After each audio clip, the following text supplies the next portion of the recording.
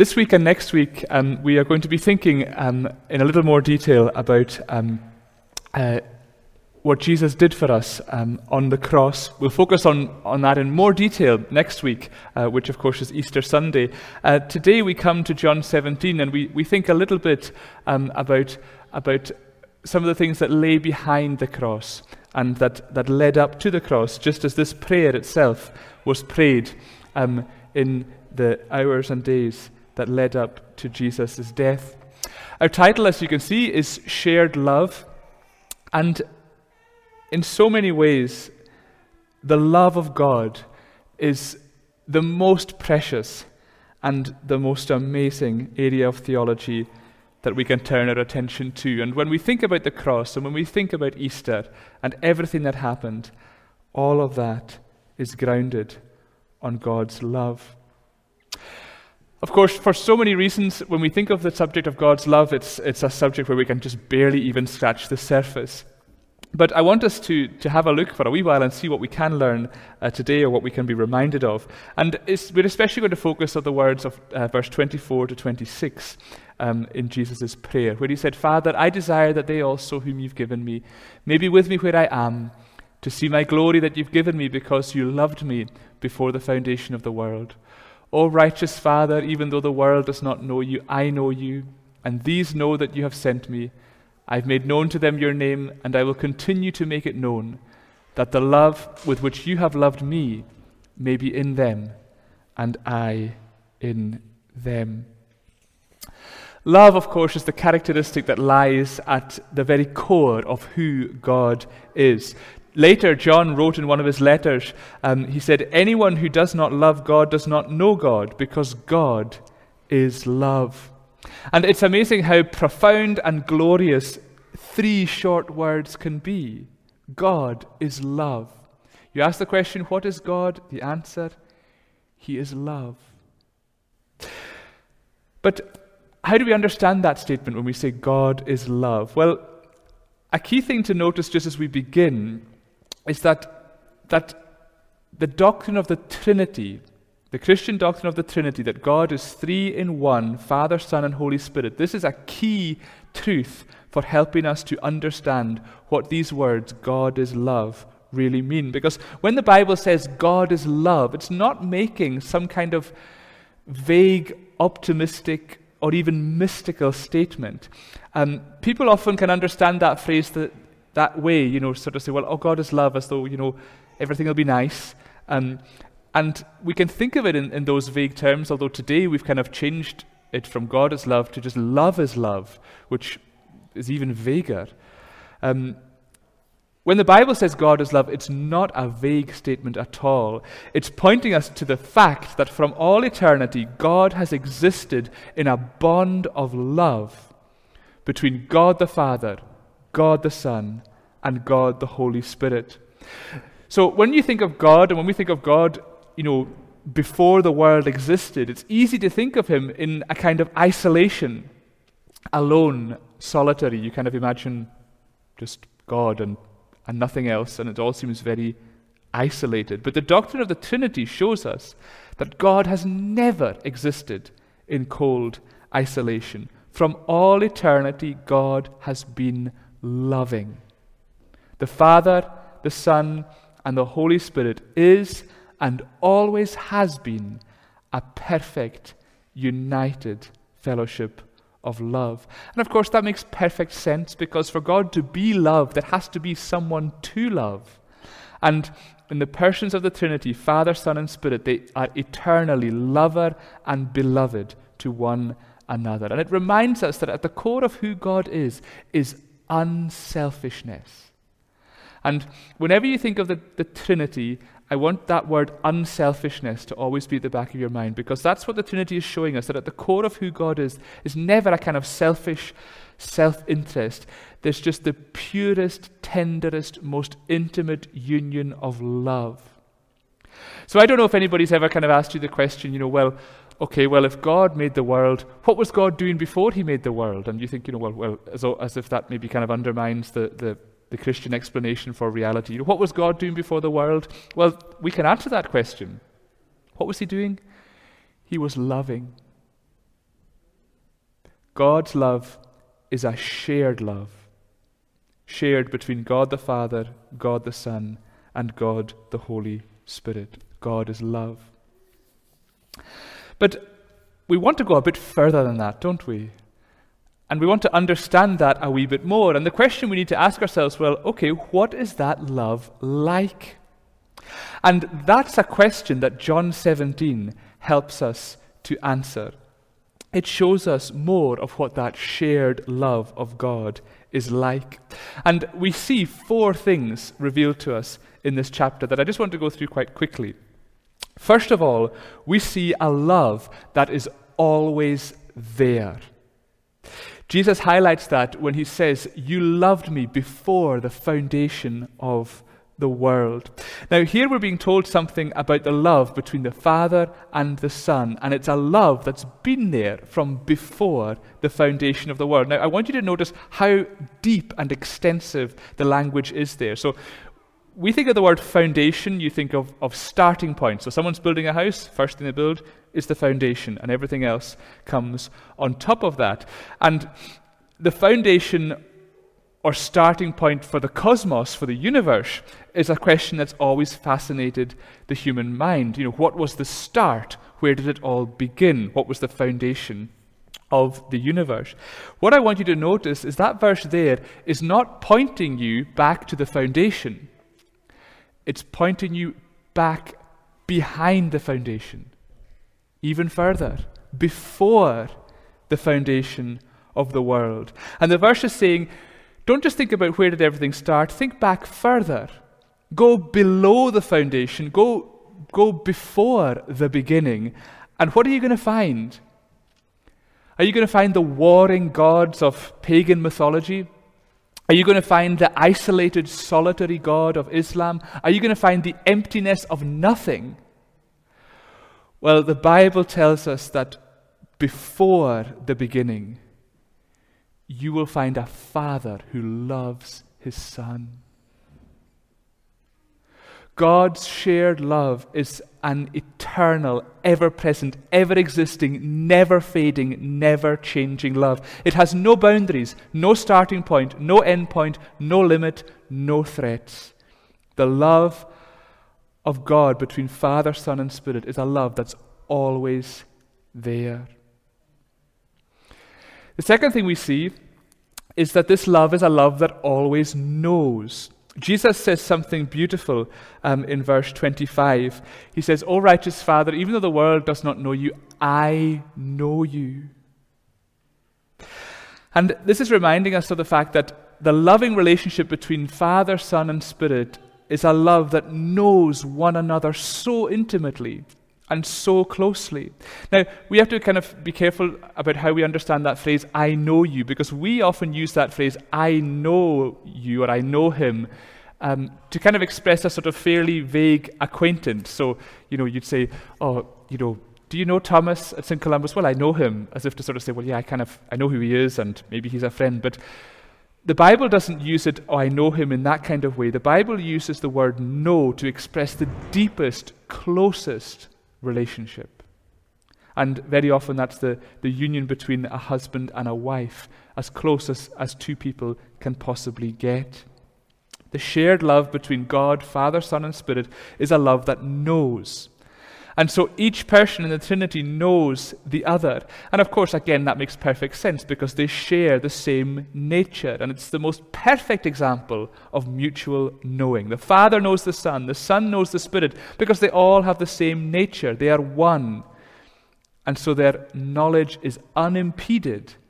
It is wholly shared. Now, I think there's two important explanations for that. One is the fact that God is all-knowing. So, of course, God knows. We talk about the omniscience of God, the fact that God knows all things. And so that, of course, is part of the explanation as to why the Father, Son, and Spirit know one another. But at another level, at a simpler level, but at an even more beautiful level, that shared knowledge is based on the fact that the Father, the Son, and the Holy Spirit talk to each other. And this whole chapter is a beautiful example of the many occasions we read in the Gospels of God the Son speaking to God the Father. And here, and in the events that come after this prayer, in the crucifixion of Jesus, we actually see God the Son pouring his heart out to his Father. So even though the Father knows, the Son still speaks to him. Even though the Son knows, the Father still speaks to him. And so the Father, Son, and Spirit know each other. There's this perfect intimacy. There's the deepest fellowship. And they speak to each other. They share things with one another. They're interested in one another. Again, there's never a selfishness, never a lack of interest or care or concern. The love between Father, Son, and Spirit is a love that knows. But I want to just notice one important thing here, just before we go into the next thing. And I think this is fascinating. We have this foundational truth that God is love. Father, Son, and Spirit love, and they know that they love one another. And if anyone knows about that love, it's God. Each person of the Trinity knows that they love, and they know that they are loved. There's no gap in that knowledge whatsoever. And yet, even though the Father and the Son and the Holy Spirit know that, and have always known that, yet the Father still tells his Son, I love you. And so even though the Son knows that perfectly well, the Father just wants to keep on making sure he knows. And we see throughout the Gospels a voice coming from heaven, you are my beloved Son, with whom I'm well pleased. Isn't that an example we should all always follow? Their love is a love that knows. Third, it's a love that always wants to be together. Sometimes some of the most amazing words in the Bible are the smallest ones and the simplest ones. I think I say that quite often, but I think I'm going to bang that drum for the rest of my life because the wee words in the Bible are amazing. And in John's Gospel, one of these beautiful small words is the word with. We find it right at the very beginning of the Gospel, in verse 1 of chapter 1. In the beginning, the Word was the Word, and the Word was with God. The Word was God. And it's presenting us here with a beautiful vision of togetherness. The Father, the Son, and the Son towards one another, so close, so united, so bound together, each looking towards the other with devotion, commitment, and affection. John 17 picks up on this by speaking about the oneness of the Father and the Son, that the glory you've given me I've given to them, that they may be one, even as we are one. In Father, Son, and Holy Spirit, we see a perfect togetherness. And this, of course, is reminding us of the fact that love and separation are always in tension. So I'm sure you are the same when I say that I find it really hard to be away from my family. I hate it. Because if you're separated from a loved one, it does not mean that you stop loving. It means that your love is in tension. Because when you love someone, you want to be with them. And that is most perfectly true of God. And in fact, Jesus held on to that truth as he prepared for the cross.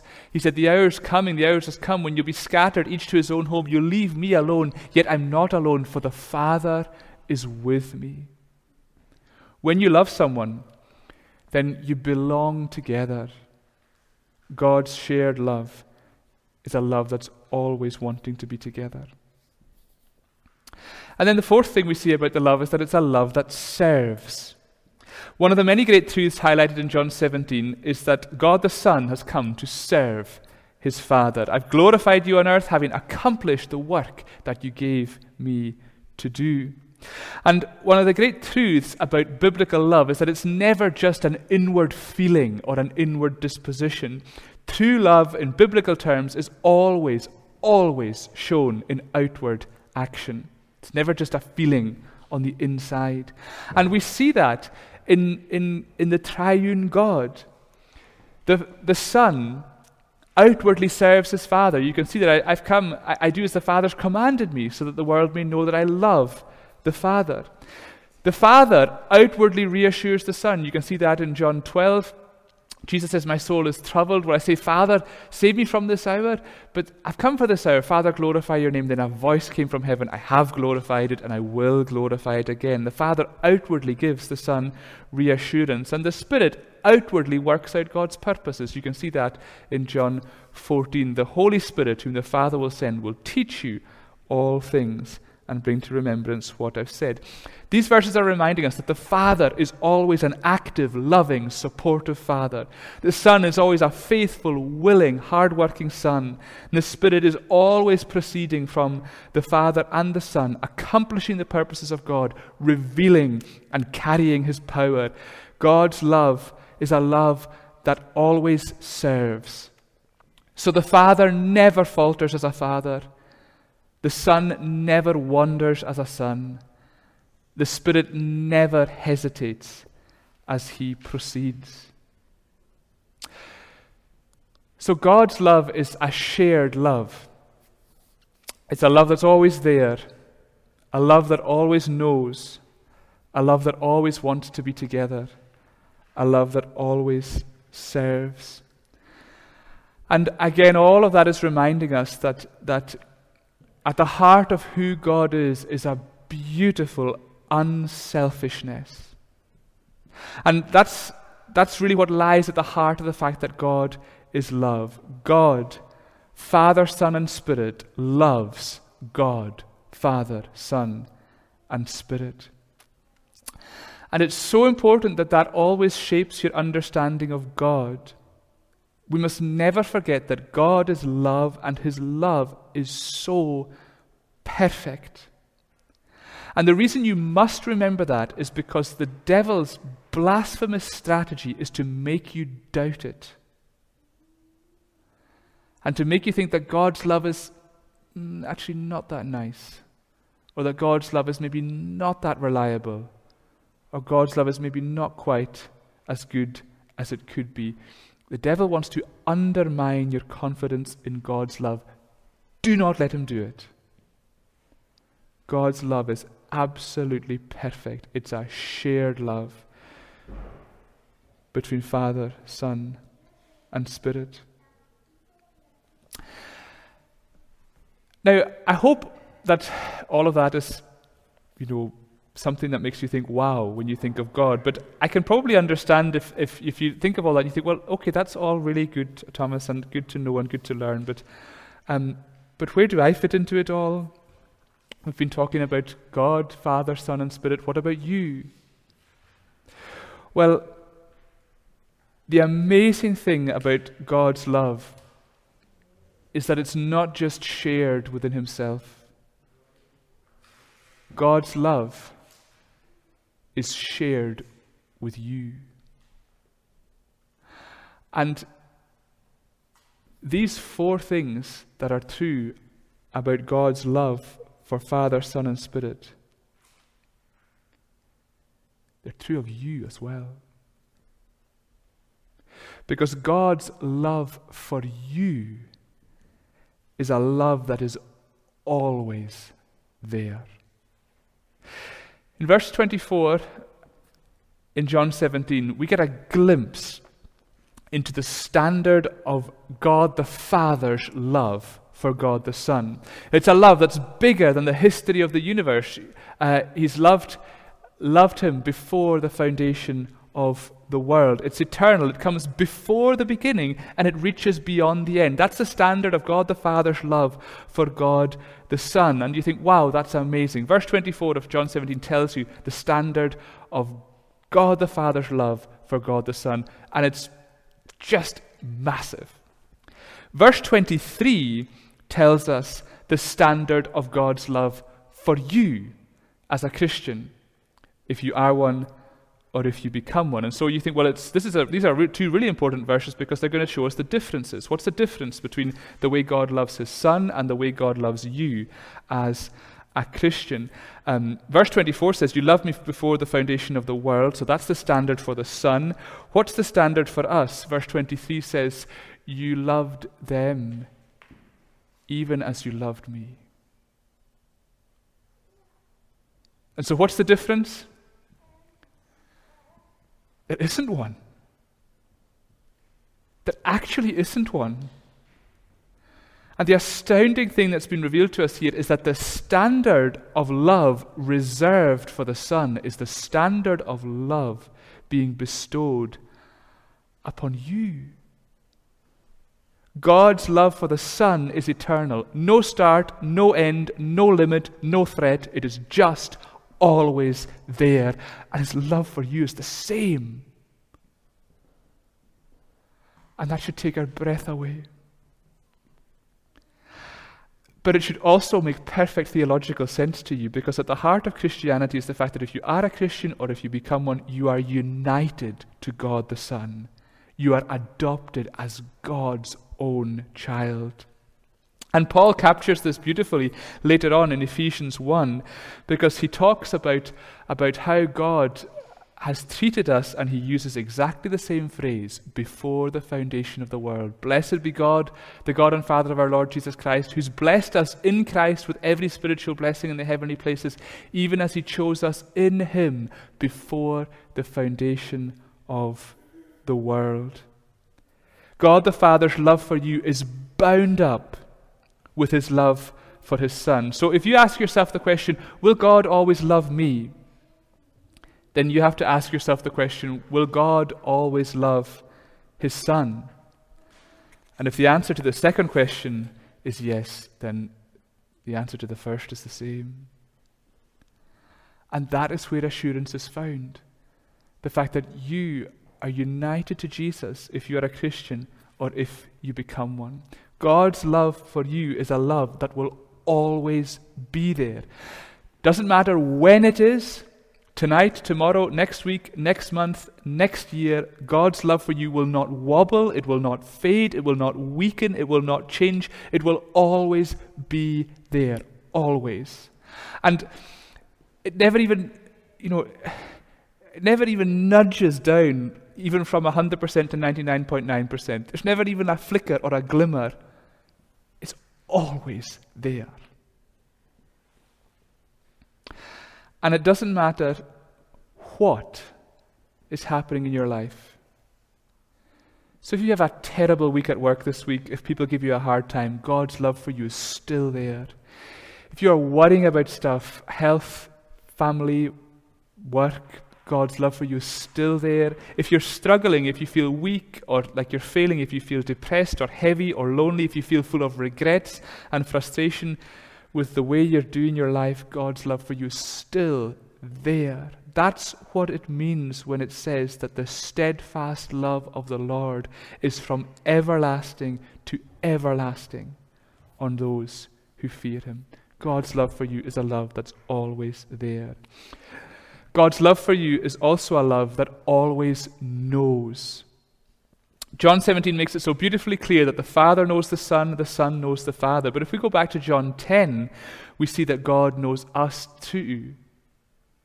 I am the good shepherd. I know my own, and my own know me, just as the Father knows me, and I know the Father. And so the principle emphasized in John 17 is applied to us in John 10. And we see that again, the standard of relationship within the Trinity is the benchmark for God's loving knowledge of us. So that means that God's love for you is never kind of a distant or cold or detached or a mystical love. It's a love that knows you. And that is such a precious truth, because so often in life we are crippled by the fear that if people only knew us, they would never love us. And that, of course, is why people are defensive and why people put up a barrier. And that can manifest itself in lots of places in life, especially it can happen at work. People put up a barrier, they're defensive because they do not want their weaknesses or mistakes to be seen. And you can find yourself thinking, well, what would happen if people knew that I was actually really struggling with my job? What would happen if people really knew the sins that I struggle with and the doubts that I have? What if people knew that half the time as a Christian I'm scared, I'm worried, I'm stumbling, I forget to pray, I don't understand things as much as I should, and even things I have learned, I can't quite remember them as I should, and I really don't feel like I'm making progress. What if people knew all of those things? Well, God knows. God knows, and He still loves you. So you think of all the things you worry about, God knows all of that. You think about all of your failings, God knows them all. You think about whatever it is that kind of puts that feeling of tension in the back of your neck, God knows. But the fundamental truth is the fact that God knows is not because He's omniscient. God knows because He loves you. You matter to Him. Your thoughts matter. Your worries matter. Your fears. The detail of your life matters to God. And in it all, He wants you to know and to never stop knowing that He loves you so dearly. And just as Jesus shows us, God wants us to talk to Him about it all. God's love for you is a love that knows. And even if you are maybe not yet a Christian, God knows whatever it is that's holding you back. He is saying to you, I know, but I love you, and I will never let you down. God's love is a love that knows. God's love for you is also a love that wants to be together. As we said, God's love delights to be together. There's a withness at the heart of God's love, Father, Son, and Spirit. And at one level, that kind of intimacy between God, Father, Son, and Spirit, that fellowship, that togetherness, it can kind of seem so out of reach to us, can't it? We often feel like God is far away, and we think, well, because of who I am, God probably wants it that way. He wants to keep me at arm's length. But if you go back to John 17, you see one of the most amazing things that Jesus ever said. He said, Father, I desire that they also whom you have given me may be with me where I am. Now in this verse he is describing Christians, those of you who are Christians, those of you who become Christians if you put your faith in Jesus. So if you are one, if you become one, he's talking about you. And these are among the most precious words ever written because they're answering the question, what does God the Son want? What does Jesus want? What desire drives him? What is it that he longs for? What's his goal? Dare we even say, what is his dream? It's that you would be with him where he is. And if you have ever felt worthless or lost or rubbish or like you're a waste of space or that you don't belong, then please write these words on your heart, because God the Son here is talking to God the Father about you, and he's saying, I really want them with me. And that, of course, points us back to the Garden of Eden when humanity was created to be with God, and it's pointing us forward to the new creation where we will be with him for all eternity, for all who trust in Jesus. And that's what the new creation will be like. It'll be a place of perfect, beautiful belonging. And the most amazing truth is that no matter how much you want that, God wants it more. And you only have to look at the cross to see how much God wants you with him. God's love for you is a love that always wants to be together. And then the fourth thing is true as well, that God's love for you is a love that serves. Now here we probably think to ourselves, well, absolutely, the fact that God loves us and the fact that his love is so amazing, that should motivate us to serve him. And of course that's true. Jesus said, if you love me, you will keep my commandments. And it's one of the greatest privileges in life for us to go through every week in the service of God. That makes for the most fulfilling and satisfying and exciting life. That's not what makes us Christians, but that's what we do because we are Christians. We want to serve our amazing God. But the truth I want to highlight here is not the fact that we serve God, even though that's true. What I want us to recognize is the fact that before we ever serve him, he has served us. Because God the Son did not come to be served. He came to serve and give his life as a ransom for you. God's love is a love that serves. It's a love that serves in every way that's required. It's a love that serves to the very end. It's a love that serves to the point of dying, because Jesus, having loved his own, he loved them to the end. God is sharing his love with us in the greatest display of suffering and service that the world has ever seen. And that is where God's love is most clearly seen. And that takes us back to the words we read at the very start. In this, the love of God was made manifest among us. It was revealed among us that God sent his only Son into the world so that we might live through him. In this is love, not that we've loved God, but that he loved us and sent his Son to be the propitiation for our sins. Now, that word propitiation is pointing to the fact that in Jesus' death, he is removing all the stain of our sin, and he is dealing with all the fact that breaks our relationship with God. He is restoring our relationship with him through his death. We could say God's love is so great that we serve him. And of course that's true. But before that, we must realize that God's love is so great that he has served us. He served us in dying for us. He served us in freeing us from sin. He served us in giving us eternal life in which he can love us forever. He has served us because his love for us will never fall short of what we need. God's love for you is a love that serves. But the fact that he serves you is not because you are his master. You aren't.